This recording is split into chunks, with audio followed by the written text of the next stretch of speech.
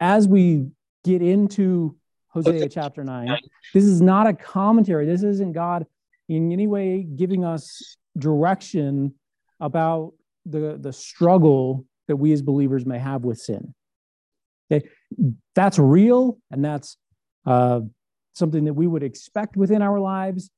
And I just want to make it very clear that this is something different. This is a rejection of God. This is something that has been put off, something that is habitual, something that we are choosing to be engaged in. We have to understand that Israel is still God's people, and that God has still made promises to them. And as we compare the church and we use Israel as God's example people to you and I, and we make applications the same, we're not talking about a loss of salvation. We're talking about a correction.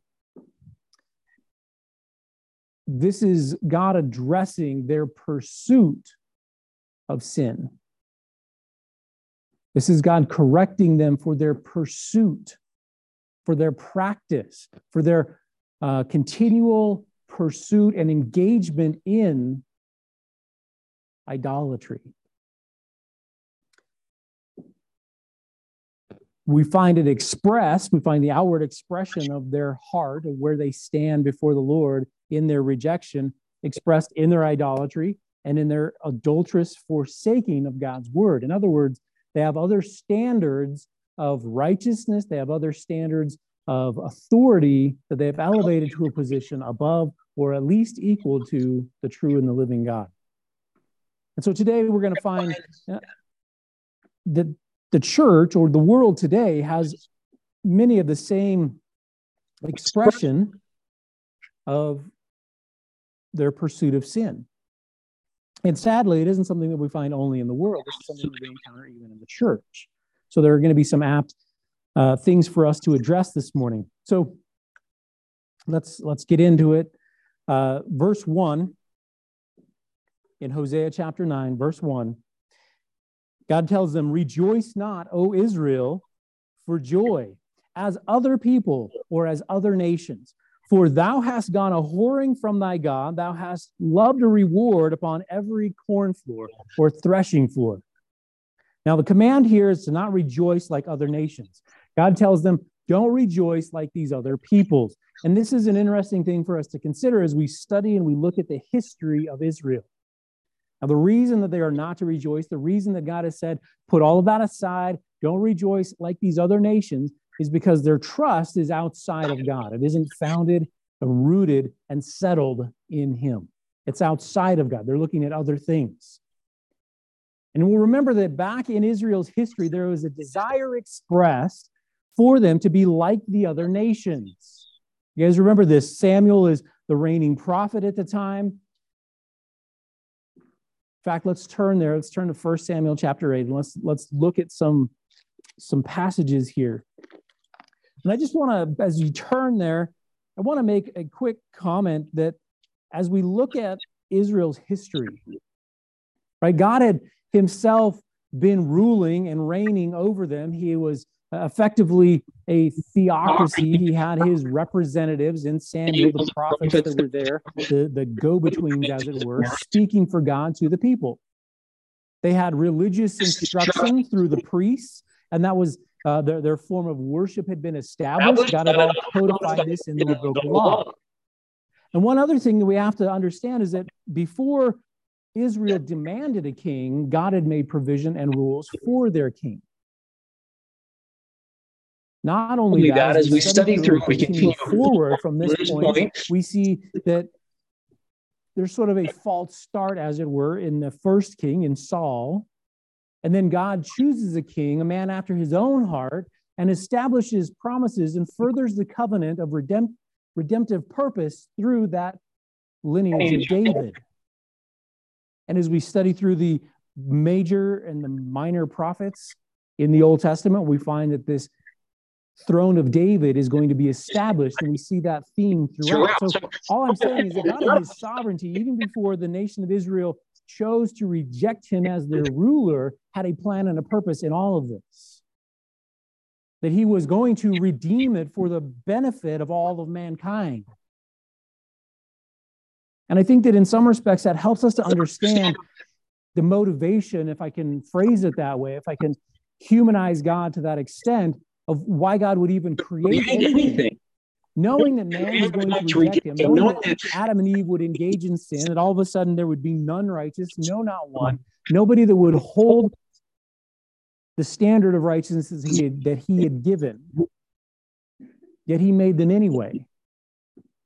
That in his love, not in a desire or a need to somehow express it because he's perfect and whole within himself, unwanting and unneeding of anything, but chose to do it anyway. That he in his sovereignty, all the way from the very beginning, from the inception of his creation, has provided a means and a method for saving mankind.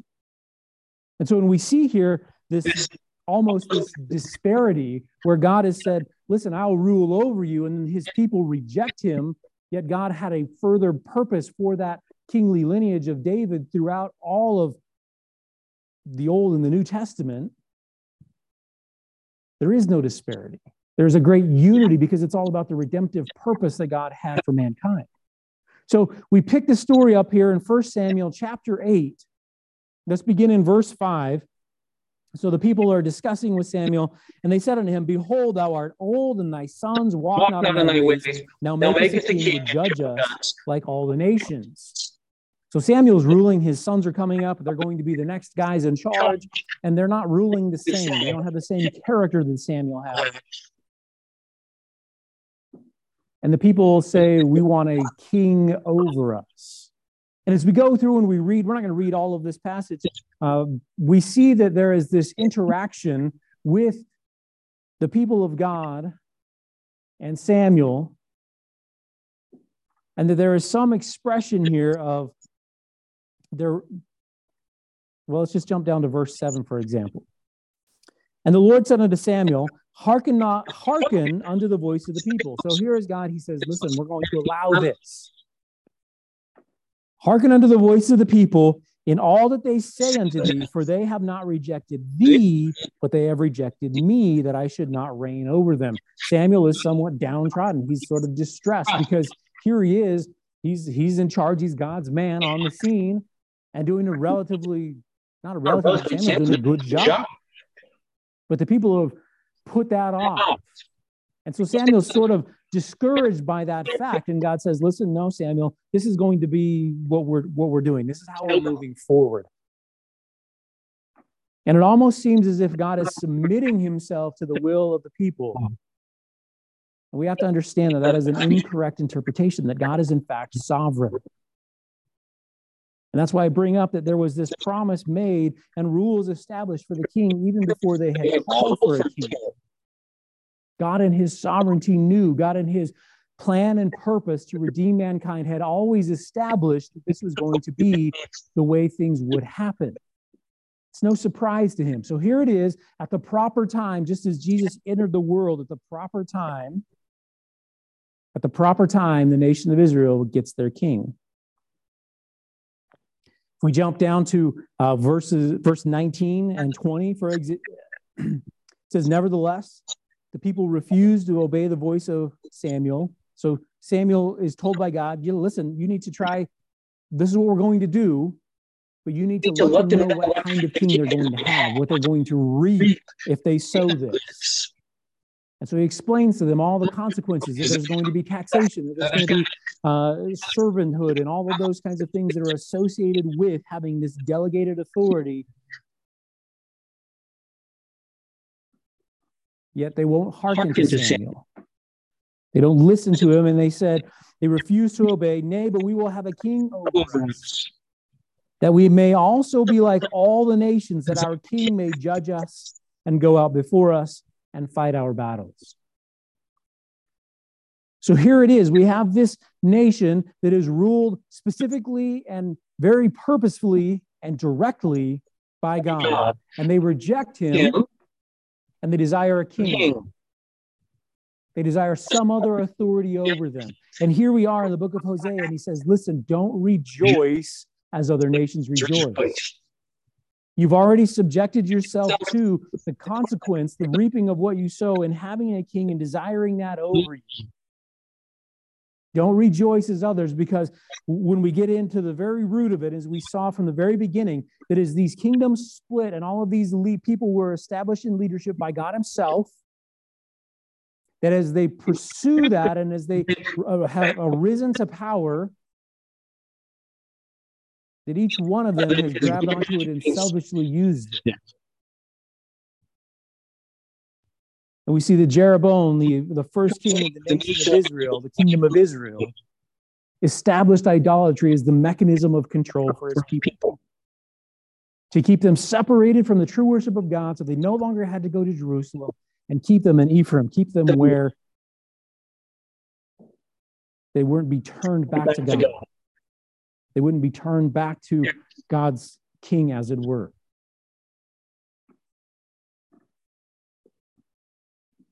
Now, all of this, and I put this up here, this is quite the commentary on modern times.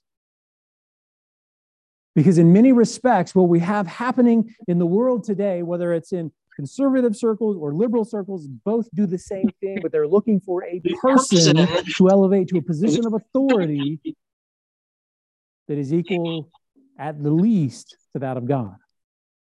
And we're going to submit ourselves to that authority. That is where we're looking for our deliverance. That is where we're looking for our hope, for the repurposing and the rebranding, whatever it may be of our country, the salvation of America, or whatever country, because it isn't just in America. Don't rejoice as other nations rejoice. We're looking for something far greater and far more substantial, and some rebranding or reconfiguring of a country.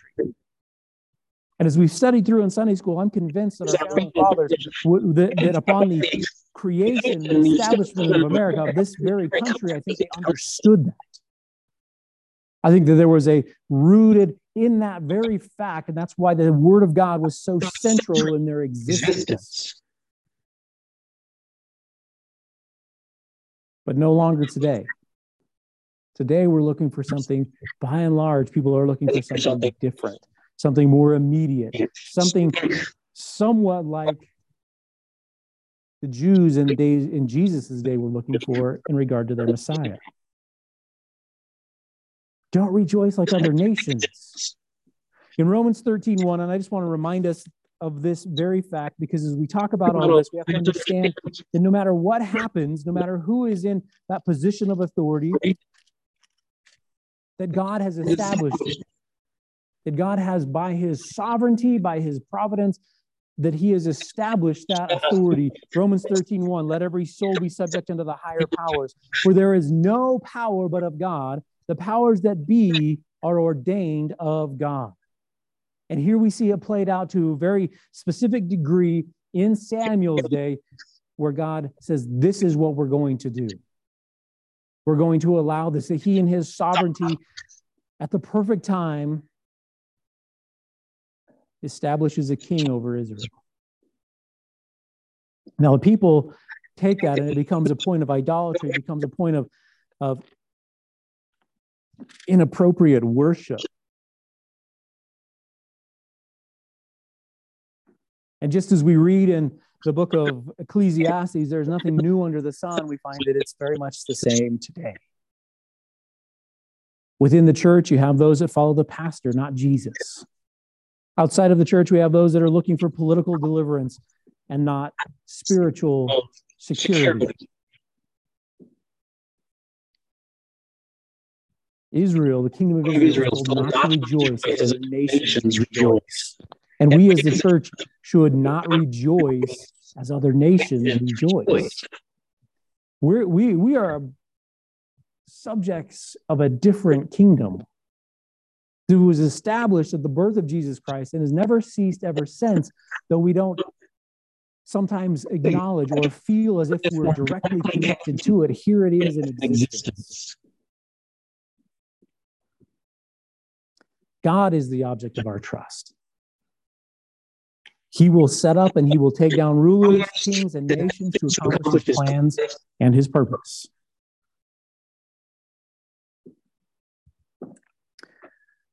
The other thing that we learn from verse 1 in Hosea chapter 9 is that Israel was in depravity. Now, he talks about them going a whoring, that they have gone and sought other idols and those kinds of things. Thou hast loved a reward upon every corn floor. This isn't new. And so by way of any kind of review, let's look in chapter 2 of Hosea, verses 6 through 9, because we find here, therefore, behold, I will hedge up the way with thorns and make a wall that she shall not find her paths. And she shall follow after her lovers, but they shall not overtake them. And she shall seek them, but shall not find them. Then shall she say, I will return to my first husband, for then was it better than with me now.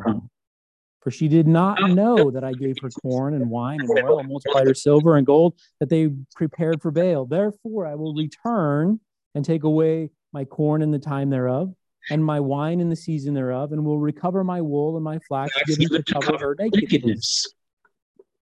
In Hosea chapter 4, again, we find a very similar in verses 12 through 14. My people ask counsel at their stocks or at their idols.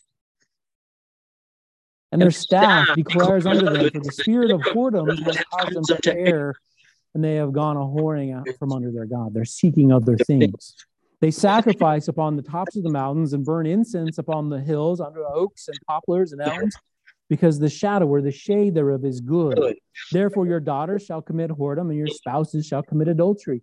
I will not punish your daughters when they commit a whoredom, nor your spouses when they commit adultery, for themselves are separated with whores, and they sacrifice with harlots. Therefore the people that does not understand shall fall. Now, there's two things happening here. They've established idols to worship false gods, even on their threshing floor. So here they are, bringing in the harvest, doing the work that is necessary, and in the midst of that, they have their idols on the floor itself, worshiping that dumb, useless, false god. And in addition to that, especially in the original language, they've fallen into ritualistic immorality. And when we read about the things that are happening both in chapter 2 and in chapter 4 and here in chapter 6, they're both a spiritual metaphor and a literal happening. There's a lot of depravity in the nation of Israel. God told us in chapter 4, listen, I'm not going to punish them when they do these kinds of things because everybody's doing it. If you want to study further, if you want to look at what's being talked about here, I'll just tell you right down in your notes, Deuteronomy chapter 23, verses 17 through 18. And there God deals and gives his people specific instruction. These are things they ought not to do. And I'll just tell you that the word dog in those passages in that means something other than a dog. I'll leave that to study on your own. But there is a spiritual metaphor being painted as well as a literal interpretation that is very applicable in this circumstance. So here they are. Here's Israel. We've rejected God. We're not to rejoice as all these other nations because we're falling under God's judgment. It is a fearful thing to fall into the hands of the living God, we read in Scripture. And here it is, commanded not to rejoice. Why? For thou hast loved a reward upon every cornfloor because of your depravity. Now he continues on in verse 2. It says, the floor of the winepress shall not feed them, and the new wine shall fail in her. God removes his provision from his people. No longer is he going to provide their needs. And this is not news to us, as we highlighted it back in chapter 2, that God was going to remove. Here's all the things that he's providing. And they take those very provisions and they offer them to their idols. And so God's going to remove them from them. And here he says the same thing. I'm not going to, the floor of their winepress shall not feed them, and the new wine shall fail them. God removes his provision. And we should understand that God's people will not prosper when they pursue sin. Galatians 6, verses 6 and 7 tells us that God is not mocked. Whatsoever man sows, that shall he also reap. And if we sow to the flesh, we're going to reap destruction. And if we sow to the Spirit, we'll reap life everlasting. Now, this isn't as I said earlier, this isn't a commentary on losing salvation or anything like that. This is a commentary on our pursuit. What is our habit? What do we choose day in and day out to engage in? But God removes his provision from his people. We won't expect to prosper when we are in pursuit of sin. Now, in Amos chapter 4, and we'll remember that Amos is a contemporary prophet, that he was speaking to the kingdom of Israel at the same time that Hosea was speaking. And he says in verses 6 through 9 of Amos chapter 4, and I also have given you cleanness of teeth in all your cities, and want of bread in all your places. You have not returned unto me, saith the Lord. Now, cleanness of teeth, well, that sounds like a good thing. All it means is your teeth haven't been dirty for the evening. Right? There is famine in the land. God has removed his provision. And what does it say? And you have not returned unto me, saith the Lord. I want you to notice that there's somewhat of a progression here, that God is, in fact, at the beginning, simply correcting. I'm going to turn up the heat, as it were, to refine my people and turn them back to me.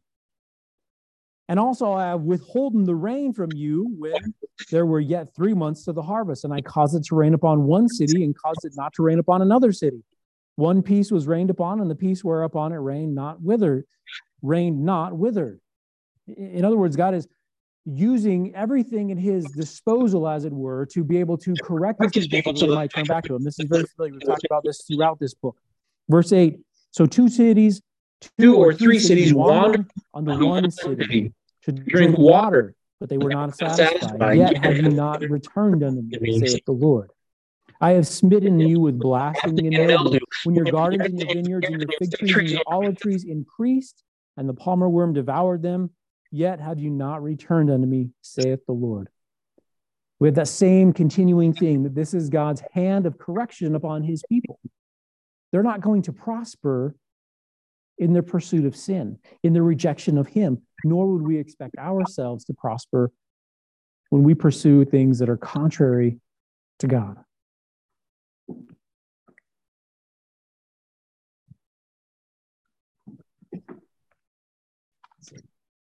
Verse 3 of Hosea chapter 9, he says, they shall not dwell in the Lord's hand, but Ephraim shall return to Egypt, and they shall eat unclean things in Assyria. He talks about this return to Egypt. Now, I want to first go to Deuteronomy chapter 4. If you'll turn there with me, Deuteronomy chapter 4. And in this particular passage that we're reading in Deuteronomy chapter 4, verses 23 through 28,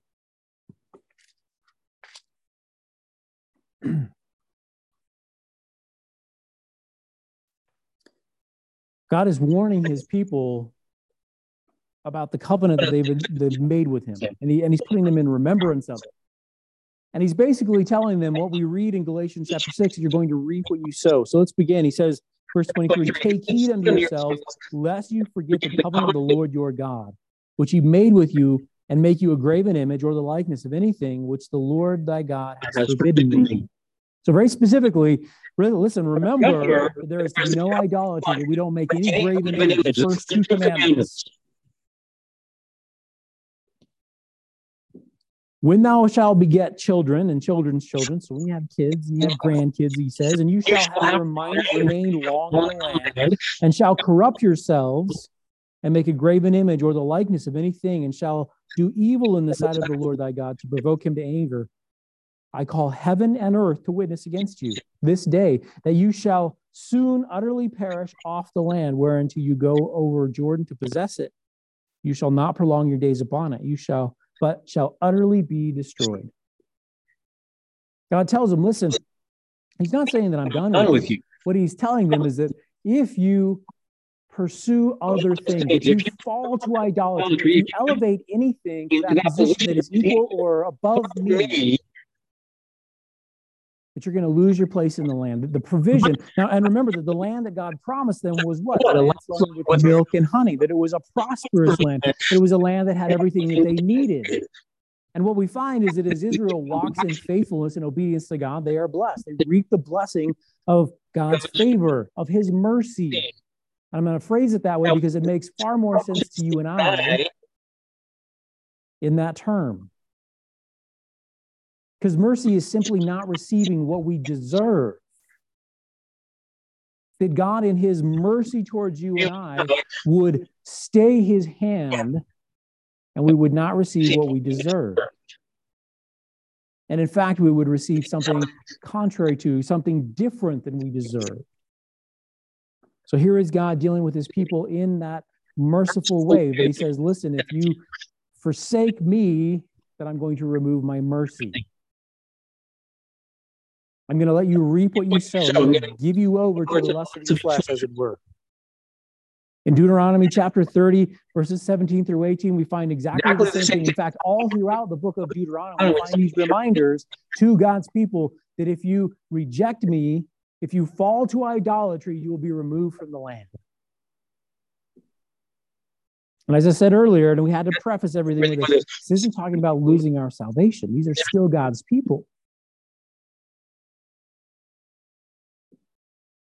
But there is a consequence associated with pursuit of sin.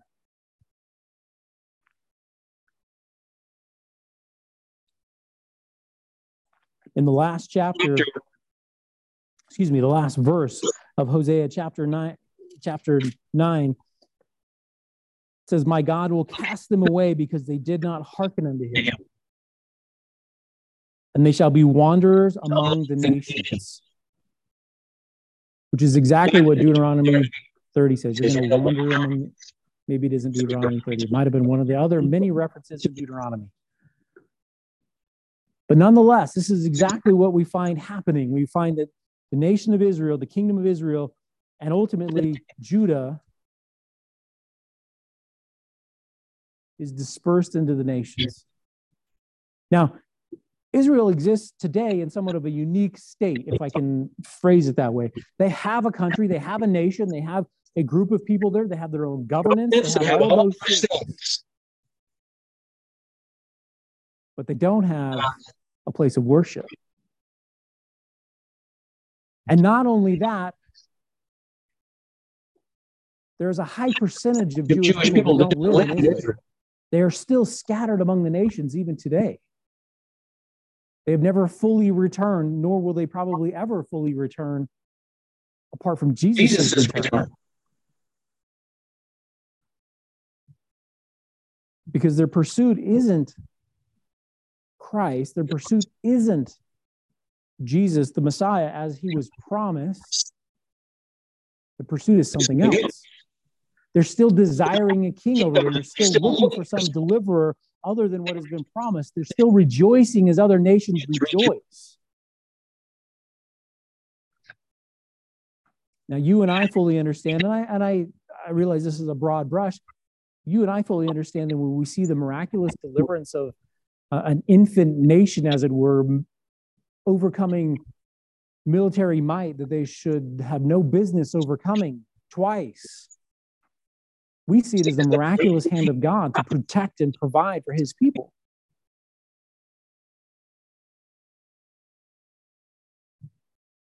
But it isn't presented that way.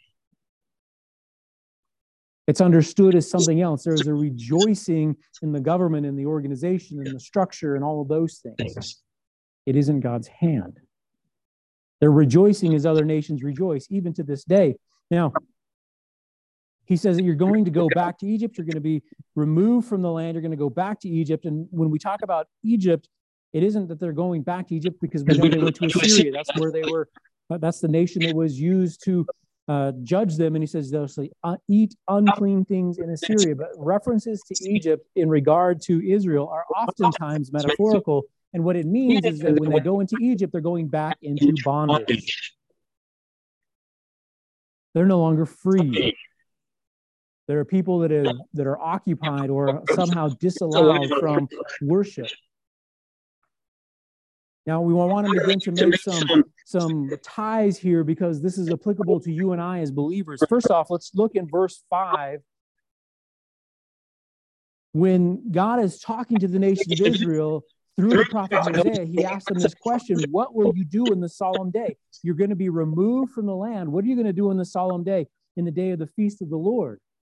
Right? We'll remember that there are 3 times a year that all men are supposed to go to Israel to offer sacrifices prescribed, not only Israel to Jerusalem, but now they're in bondage. They are not free any longer to do that. They can't worship God as they have been commanded to do any longer because they've rejected him, because they've chosen to worship other gods. They've found themselves in bondage to it, which is in many respects exactly what happens for you and I. And I don't want to over-spiritualize this point, but in Romans chapter 6, if you'll turn there with me. Romans chapter 6, in verse 16, Paul writes, for you and I, by inspiration of the Holy Spirit, know you not that to whom you yield yourselves servants to obey, his servants you are to whom you obey, whether sin unto death or of obedience unto righteousness. Now, there's a lot to unpack in this chapter, and we've studied through it in the past, but suffice it to say that if we submit ourselves, if we habitually commit ourselves to the pursuit of sin, we're going to find ourselves in bondage to it and no longer free to worship God. We're going to be stuck in that sin. I say stuck. I want to say quote unquote stuck. You and I today, as believers in Christ, we have been liberated from the penalties of sin and death.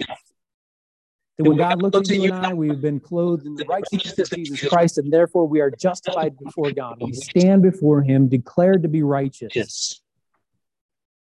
And we experience this struggle with sin. We understand that. That's real. In fact, the next chapter in the book of Romans, chapter 7, addresses that very real struggle with sin. But I just want to highlight the word that it is a struggle. It's not a pursuit. It isn't a yielding to. It isn't a giving of ourselves over. Yet here is Israel, and that is their pursuit. That is what they're all about. They aren't withholding or restraining themselves from this pursuit of false gods and debauchery. They are full tilt running toward it. That is their pursuit. That is their practice.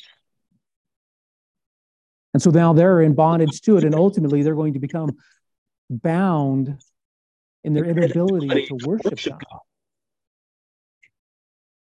We don't want to take for granted the blessing and the privilege that we have as believers to obey God, to serve him.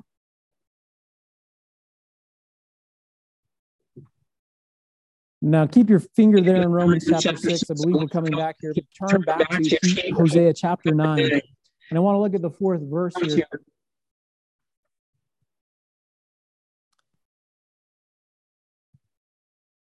God says, they shall not offer wine offerings to the Lord, neither shall they be pleasing unto him. Their sacrifices shall be unto them as the bread of mourners. All that eat thereof shall be polluted, for their bread, for their soul shall not come into the house of the Lord. Now, that word soul there, it means the bread for themselves. They're offering things here, but they're not offering things in such a way that it is meaningful or that it is actual worship. In the book of Isaiah, in the 1st chapter, we have this condemnation of Judah, the other kingdom, of very much the same thing, where they're going through the motions of worship. They bring their sacrifices, they do those things that they're commanded by God to do, that in his law has prescribed for them to do, but they don't believe it. It'd be like you and I going to church or reading our Bible and those things just because that's what you're supposed to do, and we're not engaged in it. We don't believe it. So here they are. God is saying to his people, they're not going to be able to offer their offerings to the Lord. And if they do offer them, I'm not going to receive them. Why? Because the only reason they're doing it, it's not of joy. You'll notice that it's not of joy. The offerings that they're bringing are an obligation. It's something as if it says the bread of mourning. It is not a joy or an honor or a privilege to the kingdom of Israel to serve the true and living God. It is a drudgery. It isn't something that they wake up in the morning and look forward to. They're not rejoicing that God's mercies are new every morning. And today, even though I may have failed yesterday, I get to serve God now.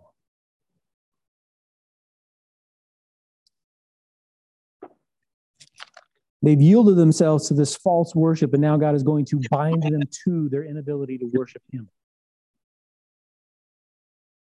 And when we submit ourselves to a pursuit of other things, and let me just posit this to you, when we submit ourselves to going through the motions, to not worshiping God, but simply doing the things that we do because that's quote unquote what you do,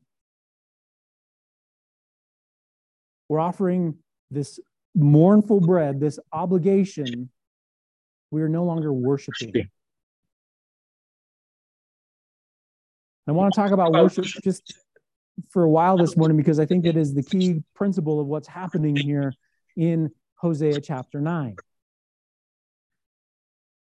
First off, I want to just make it very clear that worship is not an emotion. Now, not to say that we won't feel things as we worship, but it's not an emotion.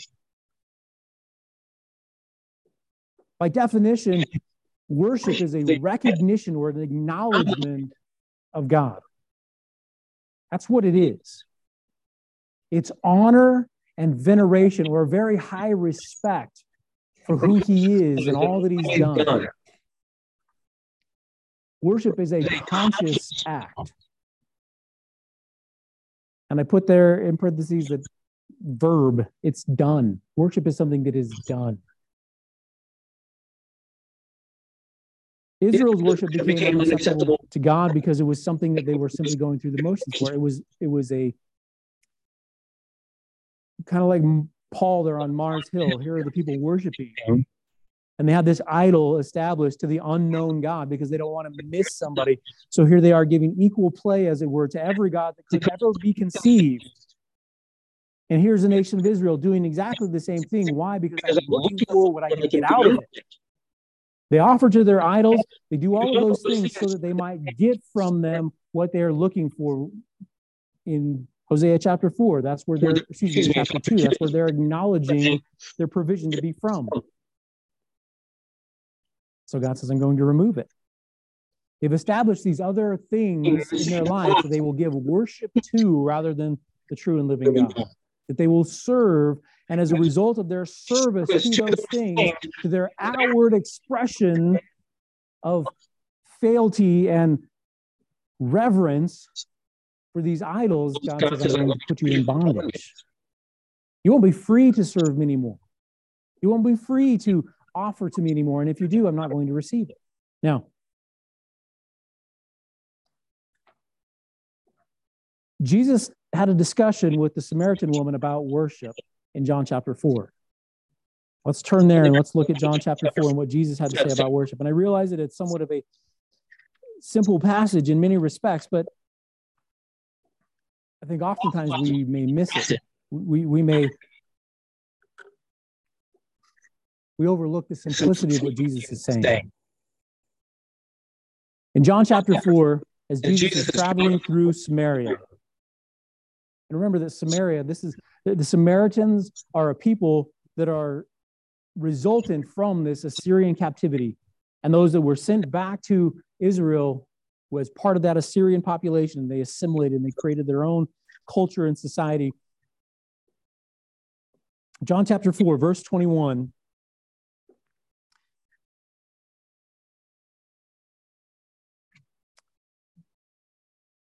Jesus, in response to the woman's question, where ought we to worship? Where should we worship? Jesus said, woman, believe me, the hour comes when you shall neither in this mountain, nor yet in Jerusalem, worship the Father. And so Jesus is making reference to the temple in Jerusalem and the worship that is there, that is where God has prescribed it to be, versus, and the name just escaped me, I want to say Gerizim, but I don't know that that's correct. Samaritans had their own temple on another mountain they may not have had a temple. They still worship there today. They still offer animal sacrifices today, all at the same location. Samaritans, in many respects, are more Jewish than Jews today. But Jesus makes the statement that it's not going to be in Jerusalem and it's not going to be over there that we worship, because it's not about the place, it's about the object of our worship.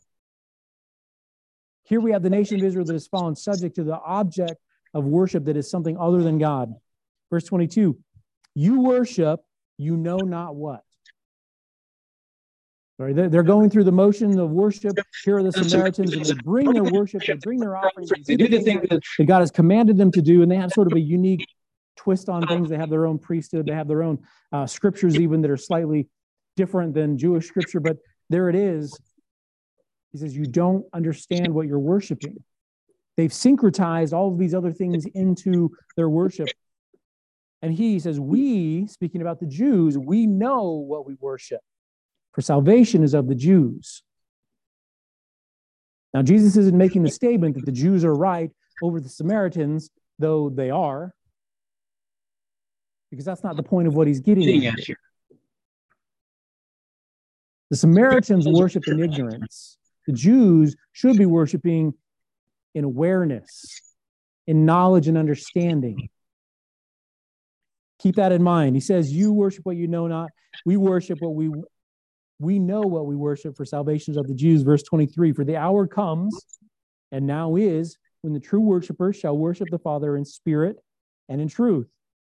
For the Father seeks such to worship him. God is a spirit, and they that worship him must worship him in spirit and in truth. The nation of Israel in Hosea have become like the Samaritans. They worship, they had no knowledge of what they worshiped. For generations, they had pursued these idols, and they'd put aside the true and living God. They'd taken what God had said. And central to this is the word of God. We're going to trust something other than the declared, revealed word of God, and that being anything. We're going to trust that over and above what God has said.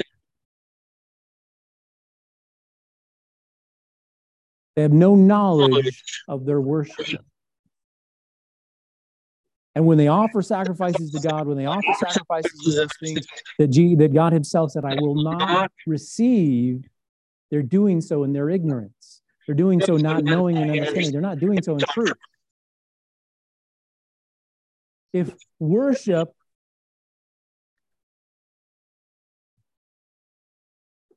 isn't an emotion, if worship is an acknowledgement and a recognition of who God is and what he's done, you can't worship him without knowledge. You can't worship him without the understanding of what he's revealed of himself. As we've studied through in Sunday school, we've talked about the attributes of God. There was an entire chapter about God and who he is. And we talked about his attributes because in many respects, that's how God has revealed himself to us. I mean, he is this infinite being, the creator of the universe, everything that is self-existent, uncreated, undependent upon anything. And he desires to be in relationship with us. And for you and I who are finite, who are made lower than the angels, he said, I'm going to explain myself through the description of some attributes, some characteristics. And so we understand God as he's revealed himself in his word. We understand God in respect to how he's revealed himself to us. And our response to that, the worship that we may have, that our outward expression, the verb of worship that we may hold, is probably best summed up, in my opinion, and probably the opinion of many, in Romans chapter 1. Because Jesus said you're going to have to worship in spirit and in truth. And when we look at what Romans chapter 12, verses 1 and 2 say, for I beseech you, therefore, brethren, by the mercies of God, that you present your bodies a living sacrifice, holy and acceptable unto God, which is your reasonable service. And be not conformed to this world, but be transformed by the renewing of your mind, that you may prove what is the good and acceptable and perfect will of God. That we would lay our lives down, that we would submit ourselves, that we would express by action worship in all that we're supposed to do. Our worship is voluntary. But for you and I who have placed trust in Jesus Christ, who are born again, there is a compulsion to worship him. Because it is our reasonable service. Because it is a reciprocation of our love. Jesus, in his submission to God the Father at Gethsemane, as he's there in his agony, looking forward to the cross, looking forward to being the offering of sin for all of mankind, as he says, if this cup can pass from me, nevertheless not my will, but thy will be done, is an expression of worship. And we see this exhibited throughout within the Trinity itself, this submission of the Son to the Father and his plan of redemptive purpose for mankind. Our offering is our reasonable service. Now, I want to look in Luke chapter 17 for just a moment. Let's turn there. And I want to keep in mind that as we're looking in Luke chapter 17, this laying down of our lives, this offering of ourselves before God, that being the primary mechanism, as it were, of our worship of God. Our acknowledging of who he is and what he's done, and how all of our life, everything within us is due and appropriately laid down for his service. In Luke chapter 17, Jesus, beginning in verse 3, Jesus is interacting with his disciples. And I want to begin in verse 3. If you have one of those Bibles that has paragraphs and things in there, just ignore them. Okay, he says in verse 3, take heed to yourselves. If your brother trespass against thee, rebuke him, and if you repent, forgive him. And if he trespass against thee 7 times in a day, and 7 times in a day turn again to thee, saying, I repent, thou shalt forgive him. So Jesus is giving his disciples, some instruction. And I want you to note, because oftentimes the response of the audience is key in our understanding. The response of his disciples who were there in verse 5 is this: Lord, increase our faith. In other words, the way that we might serve God, that we might express worship in forgiveness, is a matter of faith. Do I trust who God is and what he said he's going to do at this point? And for you and I, looking back at the cross, do I trust God and do I trust what he said he did? Now he continues on, and the Lord said, if you have faith as a grain of a mustard seed, you might say unto this sycamore tree, be thou plucked up by the root, and be thou planted in the sea, and it should obey you. Jesus is giving an example here. He says, listen, faith is something that is powerful and active, something that will move things that we may not have otherwise done. And when we talk about those expressions of faith in the Bible, and primarily we get to Hebrews chapter 11, where God highlights specific examples of faith from the Old Testament. Now, none of them cast a mountain or a tree into the sea by simply saying a word, but each of them expressed faith. Each of them moved and did lay down their life in service. Why? Because they trusted God. Whether it's Noah, who built an ark and hadn't seen rain, hadn't seen the judgment of God for sin. Yet he spent 120 years building an ark so that he and his family might be saved, because that's what God had commanded him to do. That Abraham, who by faith would offer even Isaac, the son of promise, the one that God said every nation, every person from here on out will be blessed through this line, would take him to the top of the hill to offer him as a sacrifice, to kill him, to plunge the knife in. Why? Because he trusted, as it says in Hebrews 11, that God would raise him from the dead. That's what it took. That God would remain faithful to the word that he had spoken to bless all people through Isaac. So here we have this. Jesus is simply saying, listen, faith is powerful. But which of you having a servant plowing or feeding cattle will say unto him by and by, when he is come from the field, go and sit down to meat. I will not rather say unto him, make ready wherewith I may sup, and gird thyself, and serve me till I have eaten and drunken, and afterward thou shalt eat and drink. So Jesus is using here the example. He's speaking a parable, some illustration to you and I. And what he's saying is this, right? You have a servant. He's out there doing the work that you've told him to do. And when that servant comes in, he doesn't immediately or by any right or inherent value have a position of authority where he gets to tell the boss what to do, right? The boss gets to say, you need to make ready for me to sit down and eat. That's your job. You're doing the things that you are supposed to be doing. Verse 9, does he thank the servant because he did the things that were commanded him? He says, I trow not, or I don't think so, is the loose translation.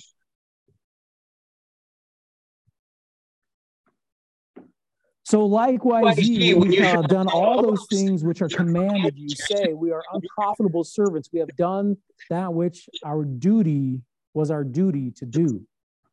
In other words, we did our reasonable service. We did that which God could rightly expect us to do because it is what we as believers should be doing. Now, Jesus isn't here making any statements about value within his kingdom. That's not the purpose. But what he is saying, and just remember that this is in the context of faith. The disciples just said, increase our faith. And here you are, disciples of Jesus Christ. And what are we to be doing? What are we to be about? We're to be about worship of him. We're to be those who are worshiping in spirit and in truth, that are actively engaged in the verb, in the act of worship. I want to give you a few examples here because I think that, and we talk about examples all the time. This isn't news to you and I because we've been here before, but maybe there's some new examples that we have that might help us as we begin this new year to be worshipers and everything that we do, to be those who would willingly lay our lives down as a living sacrifice, which is our reasonable service to our Lord and Savior. Ephesians chapter 2, verse 10, it says that we are his workmanship, created in Christ Jesus unto good works, which he has before ordained that we should walk in them. Right? In other words, we are those servants that are out there plowing or feeding the cattle. Now, you and I may not own a plow, but Ephesians 2:10 tells us there is something that we are supposed to be doing. Those tasks that God has providentially and sovereignly placed us within. That there is a job and a task for you and I to be involved about. Now, I couldn't tell you exactly what that is for you. I only know what it is for me. I have pretty good ideas for those within my family to some degree. But there are those basic will, and we've talked about this before, the basic will of God, those things, the general will of God, that He commanded believers that we should be engaged in. Right, that we are given the ministry of reconciliation in 2 Corinthians chapter 5. That our ministry, the thing that we should be engaged in, is doing what God has told us to do as He left earth, as Jesus Christ ascended into heaven, go into all the world and make disciples. Take the gospel to the people that need it. That's a general will of God. It's something that all believers should be engaged in. It's what He has for you and me. And here is Jesus telling His disciples, listen, in response to their increase our faith, he tells them to get busy. Lay your life down. Serve me. Why? Because you trust me. Because my word has said, this is what I want you to do.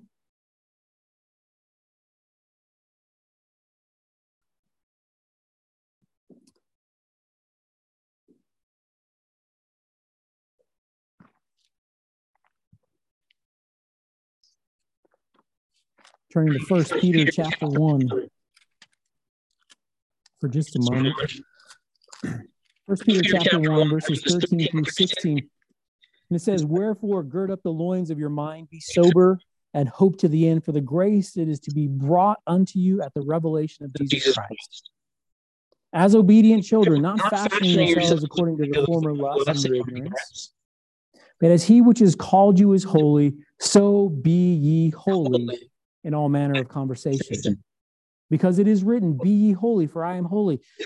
But if you call on the Father," verse 16. All right, so here is a general command that God has given you and I as believers, that we would be holy even as he is holy. Now, this is something that he told his people, the nation of Israel, back in the day. We read it in the Old Testament. God told Israel, be holy, for I am holy.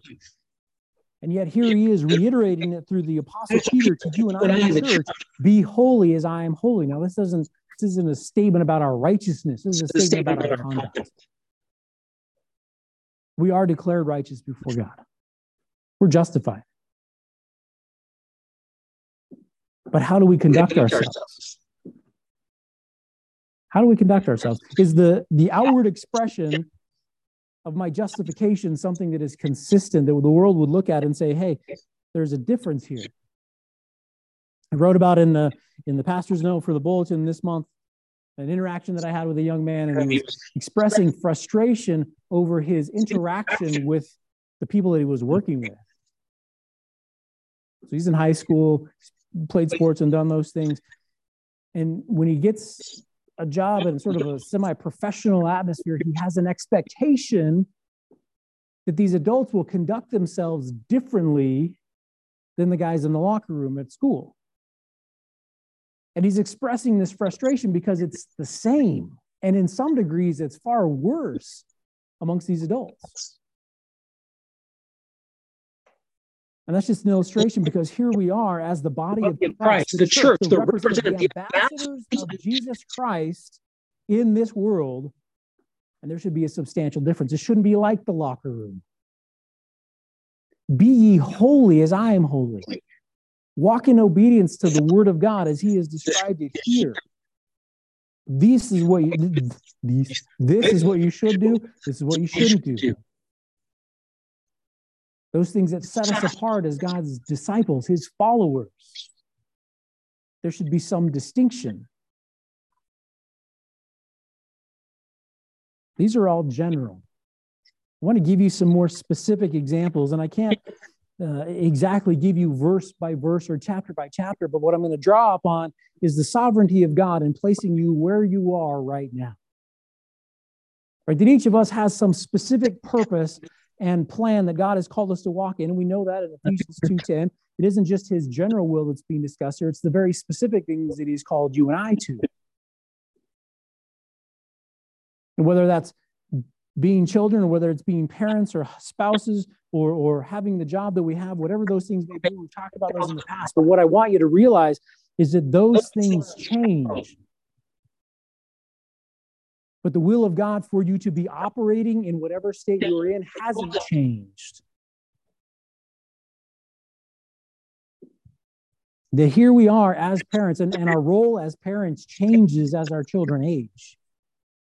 Doesn't it? It's different when your children are adults and out there in the world than it is for the children that are dependent upon you.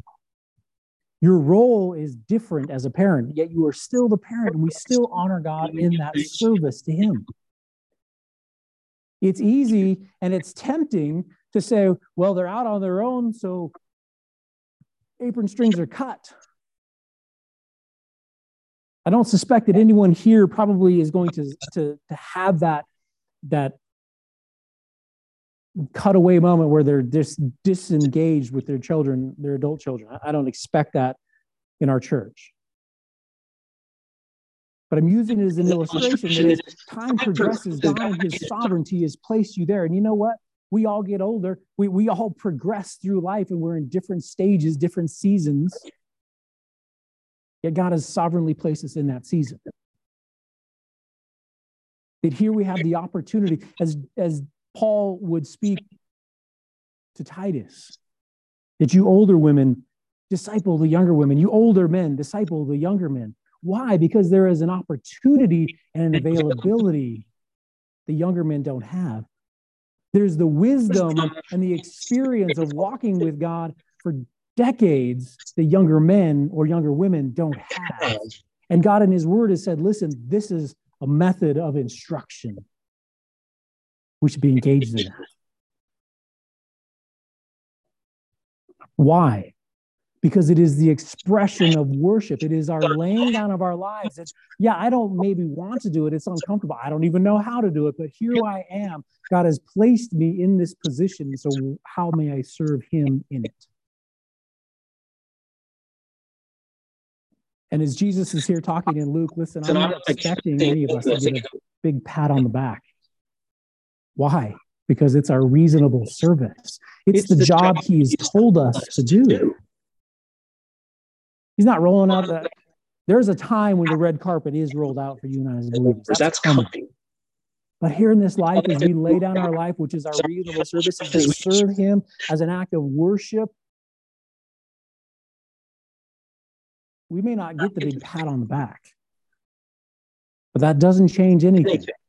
That doesn't change our responsibility. It doesn't, and not only that, but it's not going to change the joy and the privilege that we have in that service.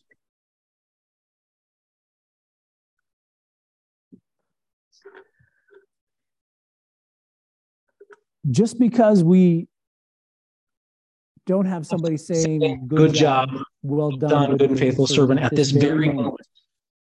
When we're engaged in those things, it may seem a drudgery that we've been doing for decades, and we're going to not grow weary in well-doing. We're going to stand up. We're going to do those things. We're going to pursue them new and afresh. Here it is, a new year, right? If you made resolutions, they're probably centered around those things where you've identified in your life, these are things that I need to shore up. That's what resolutions typically are about. And I don't have a problem with resolutions. I've made resolutions in the past.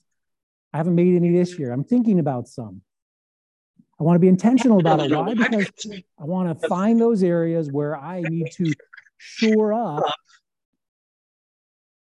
my worship, where I can more clearly and more consistently lay down my life as a reasonable service. Now, what I do expect as a result of shoring up those areas of pursuit of God in areas of worship that I have left untouched or neglected. What I do expect, and what I think we could all probably expect, is some renewed enthusiasm. And it isn't something that we're going to drum up within ourselves, right? You get up in the morning, like this morning, right? I had purposed, I'm going to, Sunday mornings, I'm going to get up. And for me, Sunday mornings is a pretty laid back morning in some respects. Till a certain time, then it's all hands on deck. But I got a short period of time, and so I'm going to use that time. And I had purpose to get up and stretch and physically stretch, because you get older and things don't move and bend. And I keep getting hurt, and I'm like, I got to do something. I'm injury prone at this point in my life, so. That's what I was going to do. Well, you know what? I slept in this morning. The alarm went off. I didn't want to get up. There's an enthusiasm. There's a zeal to do it, but it doesn't mean that it's still easy. It doesn't mean that I wake up every morning and I'm thinking to myself, here we go. I'm ready. I'm just engaged in this, and I'm going to just pop up every time the alarm goes off. It's the first time it goes off. But there is a renewed enthusiasm. And the other thing that I would expect is that as we pursue God, as we identify these areas where we need to shore up our worship, or the outward expression of our laying down of our lives before him, our reasonable service, as we do so, as we identify those, as we begin to engage in them, it's not going to be easy, but it will come with a renewed enthusiasm. It'll come with this sense of purpose, the sense of, I don't know how else to say it, sense of purpose.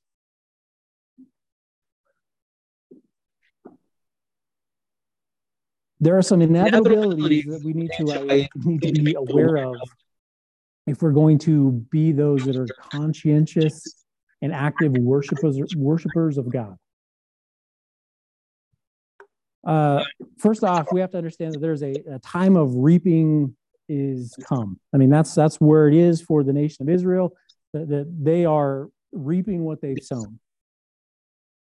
It's inevitable, and it's not going to change, and that's why God says, don't rejoice, because here it comes. So there are times, there's going to be some inevitabilities that we encounter.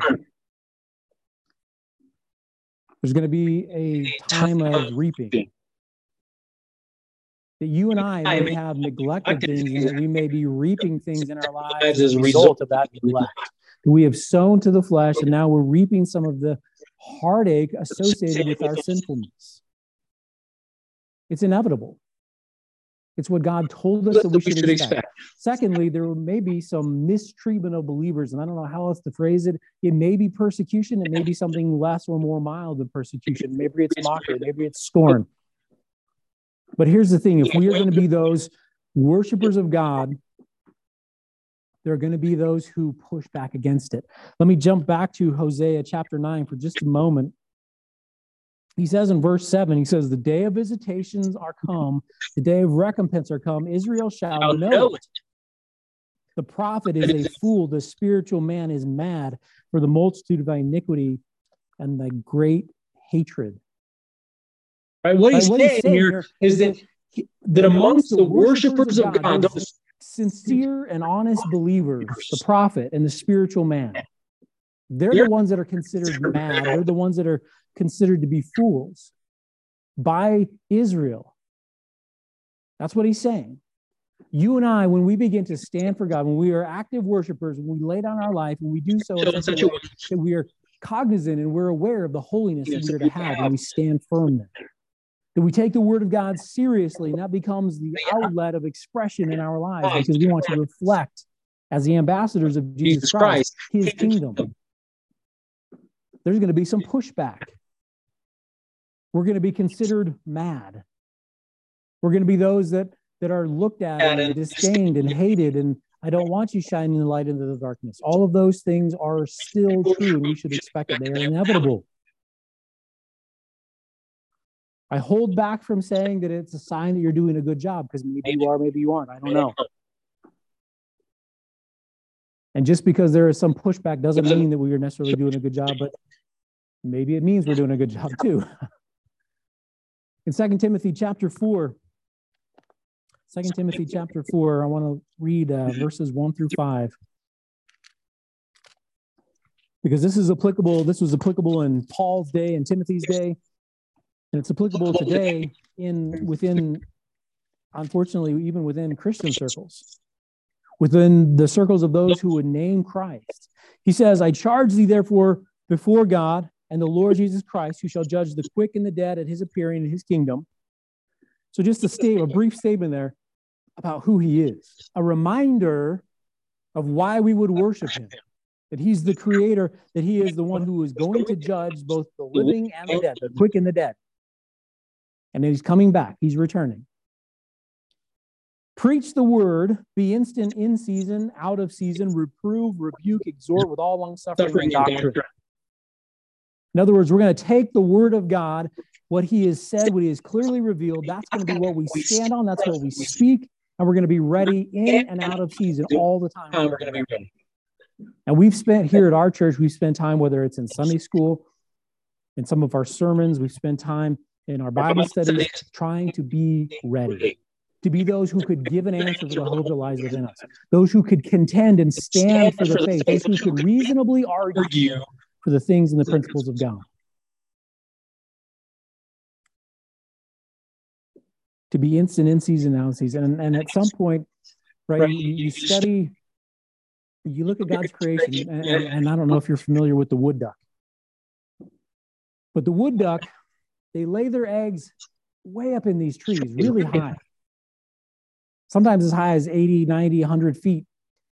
And the mother lays the eggs, and when she leaves, when these little ducklings hatch, they can't fly, they don't have feathers, right? But they jump out. She goes down here, she starts quacking at them, and they jump out. It's a literal leap of faith in some respect, right?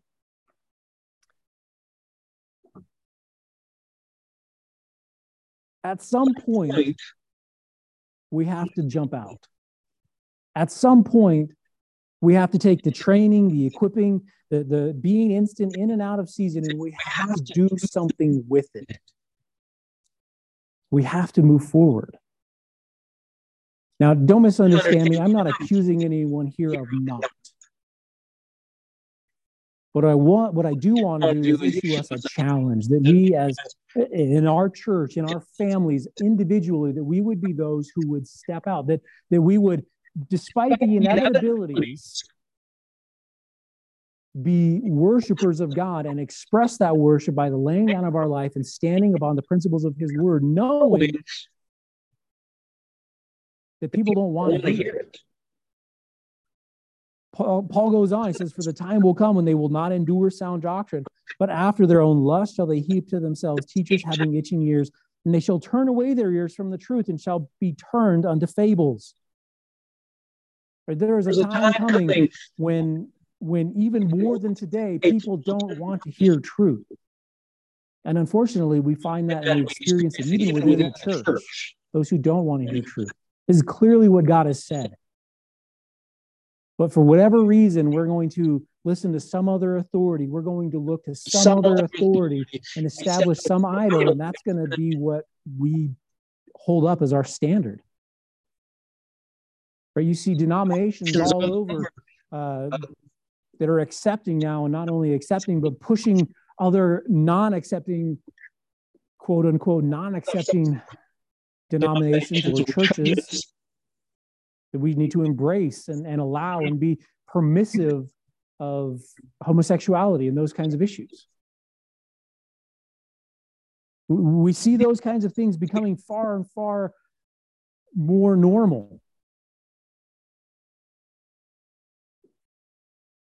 And it's inevitable that as we stand against those, because they have heaped to themselves teachers having itches. I mean, this scratches the itch. It helps me soothe my conscience. Whatever the reason may be, here it is. I'm willing to accept that fable, that untruth.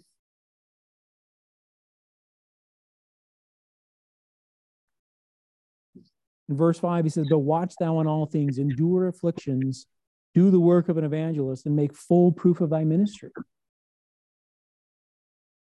Make full proof of thy ministry. In other words, put your hand to the plow, right? That's do the things that I have called you to do. Where I called you to do them, when I called you to do them.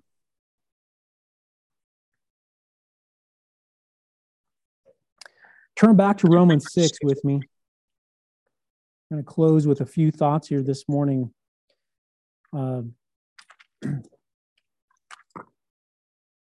Romans 6. Let's read verse 11.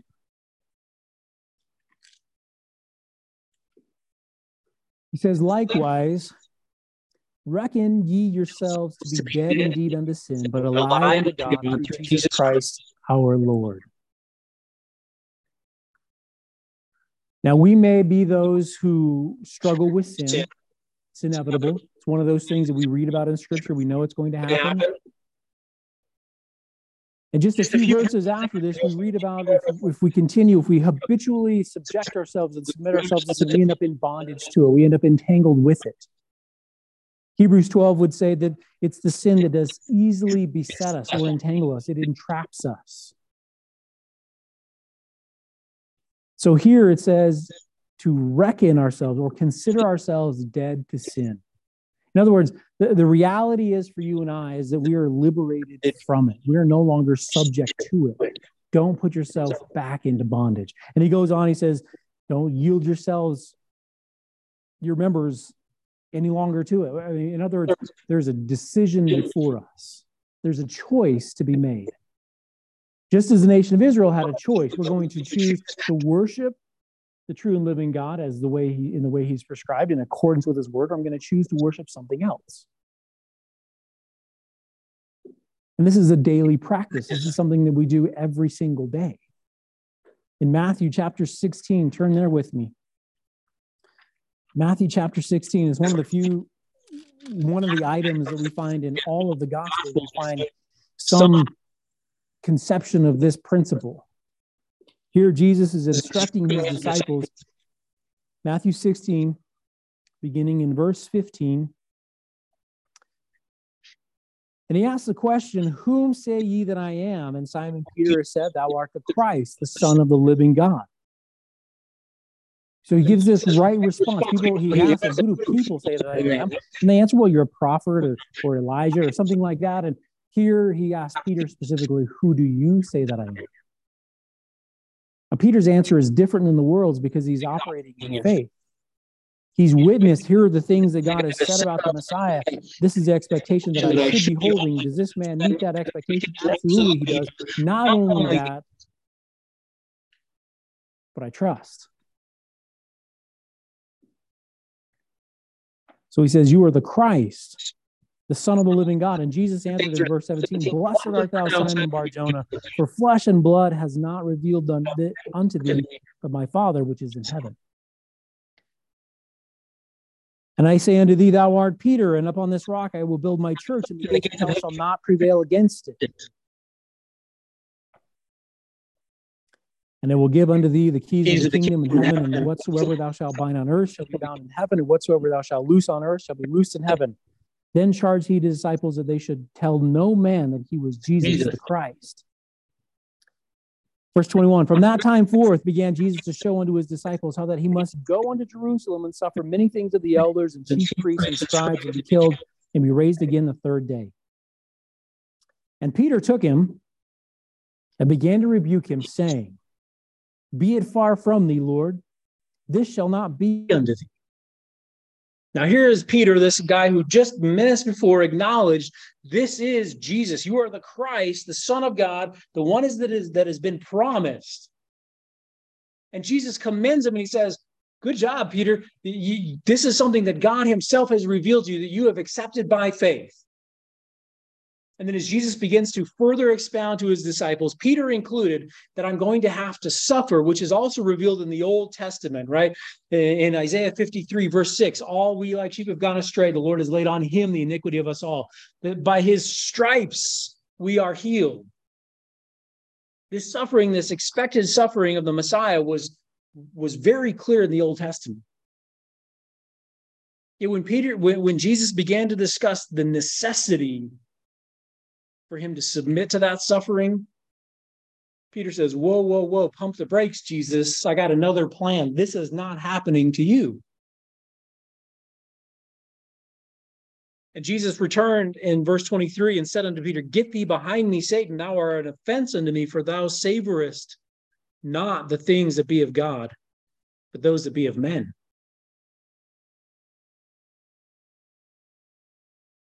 Peter's mouth-watering delicacies weren't the things of God, they were the things of men.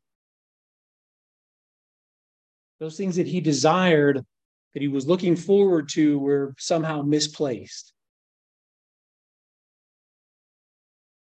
When we think about the things that we experience in life, when we think about the place that God has sovereignly put us and how we might serve, how we might lay our life down as that act of reasonable worship before him, no matter where we're at, we have to think about it in the way that God would think about it. We have to take every thought captive to the mind of Christ. Right? I don't like the fact all the time that I have a lot of gray. I have more gray. I think in some respects, I have more gray than my dad has. I'm pretty sure I have more gray in my beard than my dad has. I haven't seen my dad with a full beard for a while, so I could be wrong about that, but I'm just based on observation. But I understand what the Bible says about a gray head, a hoary head being an honor and something that is an expression of wisdom, something that God would use to indicate understanding, as it were. I realize that maybe I'm not the most understanding person. He's talking about experience of having walked with him for long periods of time, and that's what's being discussed in Proverbs, but I'm going to think about it the way that God thinks about it. And as silly as it may seem, my gray hairs and whiskers and those things, that I'm going to just trust that God has using to give me some credibility, wherever I might need some credibility, or whatever the purpose may be.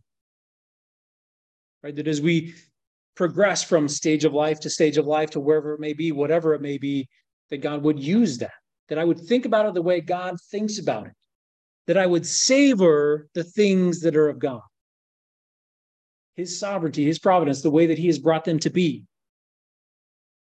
In verse 24, then Jesus said to his disciples, if any man will come after me, let him deny himself and take up his cross and follow me. For whosoever will save his life shall lose it, and whosoever will lose his life for my sakes shall find it. Jesus is telling Peter and the rest of his disciples that are there, if you're going to follow me, if you're going to be that person that sees things the way that I do, if you're going to be the person that savors the things of God, then you have to make the choice to take up your cross and follow me. And this is something we're going to have to do every day. That we pick up that cross and we make the conscious act of worship expressed in submission to Jesus Christ. On Tuesday morning, I went to work Tuesday morning. I did not want to be at work. You know, we just come off a long weekend. My family was at home. I did not want to be there. And I struggled. I didn't, I was kind of wasteful of my time for a little while. I had to say, listen, for the honor and the glory of Jesus Christ, I'm going to have to get my act together. I'm not here for the paycheck. I'm here for his honor and glory. And so therefore, I better get busy and reflect my profession of faith in my outward expression at my job. And I had to think that over and over and over. And in fact, I got to the point where I actually articulated to one of my coworkers out loud. I was like, I am struggling today. And they're like, oh yeah, me too. And I'm like, no, this is a real struggle. And it became an opportunity to share the gospel with this guy.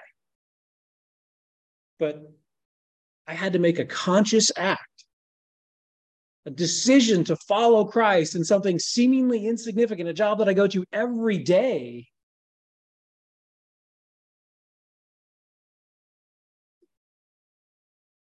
Whosoever will save his life, whoever will hold it, whoever will retain it unto himself, rather than lay it down, will lose it. It's going to be ill spent. It's going to be like a hole in your pocket. You put the money in, it falls down your pant leg, it's gone.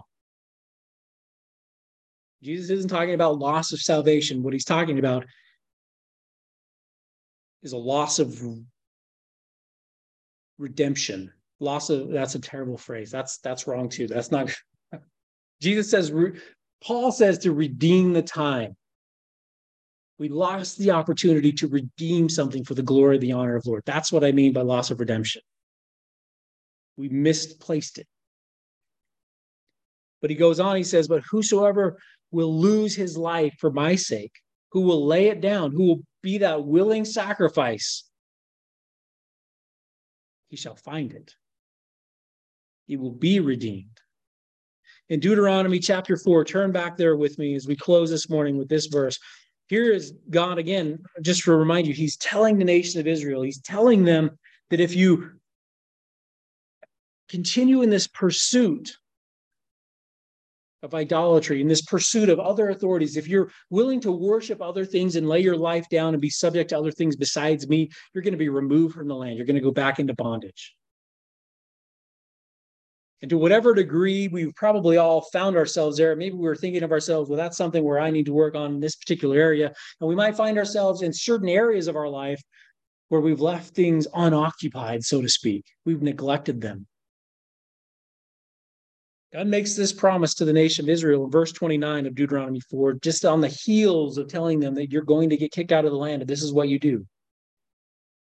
But if from thence, from wherever I've scattered you to, from whatever nation that you find yourself in, from whatever state, whatever neglect, whatever thing we have bowed ourselves down and allowed ourselves to become subject to, If from there thou shalt seek the Lord thy God, thou shalt find him.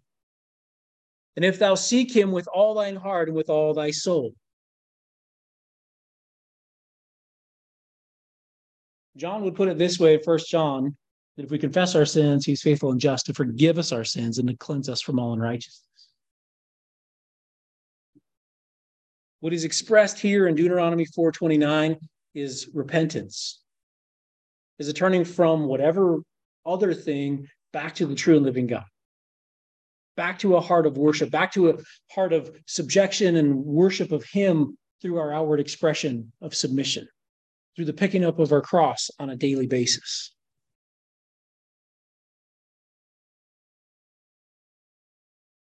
The nation of Israel has failed, and the time for them has come. And maybe this message, is halting and stumbling as it may be this morning, is a day of visitation for us, where God would say, listen, I want you to think about things the way I do. I want you to redeem that time well. I want you to lay down your life before me in these areas. His promise to you and I is that if we do, we seek him in those areas, we'll find him. And he'll be there with us, that he will be honored and glorified.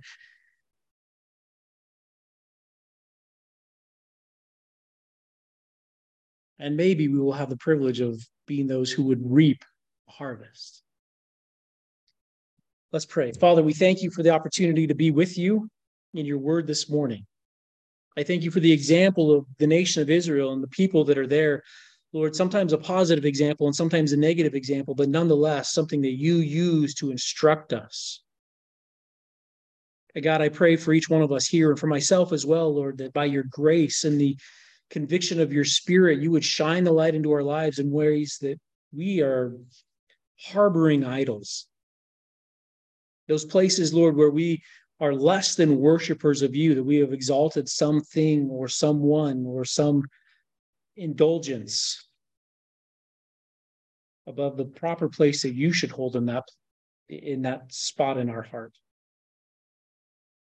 And Lord, as we feel the conviction of your spirit, Lord, would you extend your grace to us that we might be those who would respond rightly to it. Lord, that we might be those who would worship you in spirit and in truth as we are compelled by your spirit to worship you. Lord, may we understand the reasonable service because of who you are and all that you revealed of yourself. And Lord, would you give us your grace to stand on your word?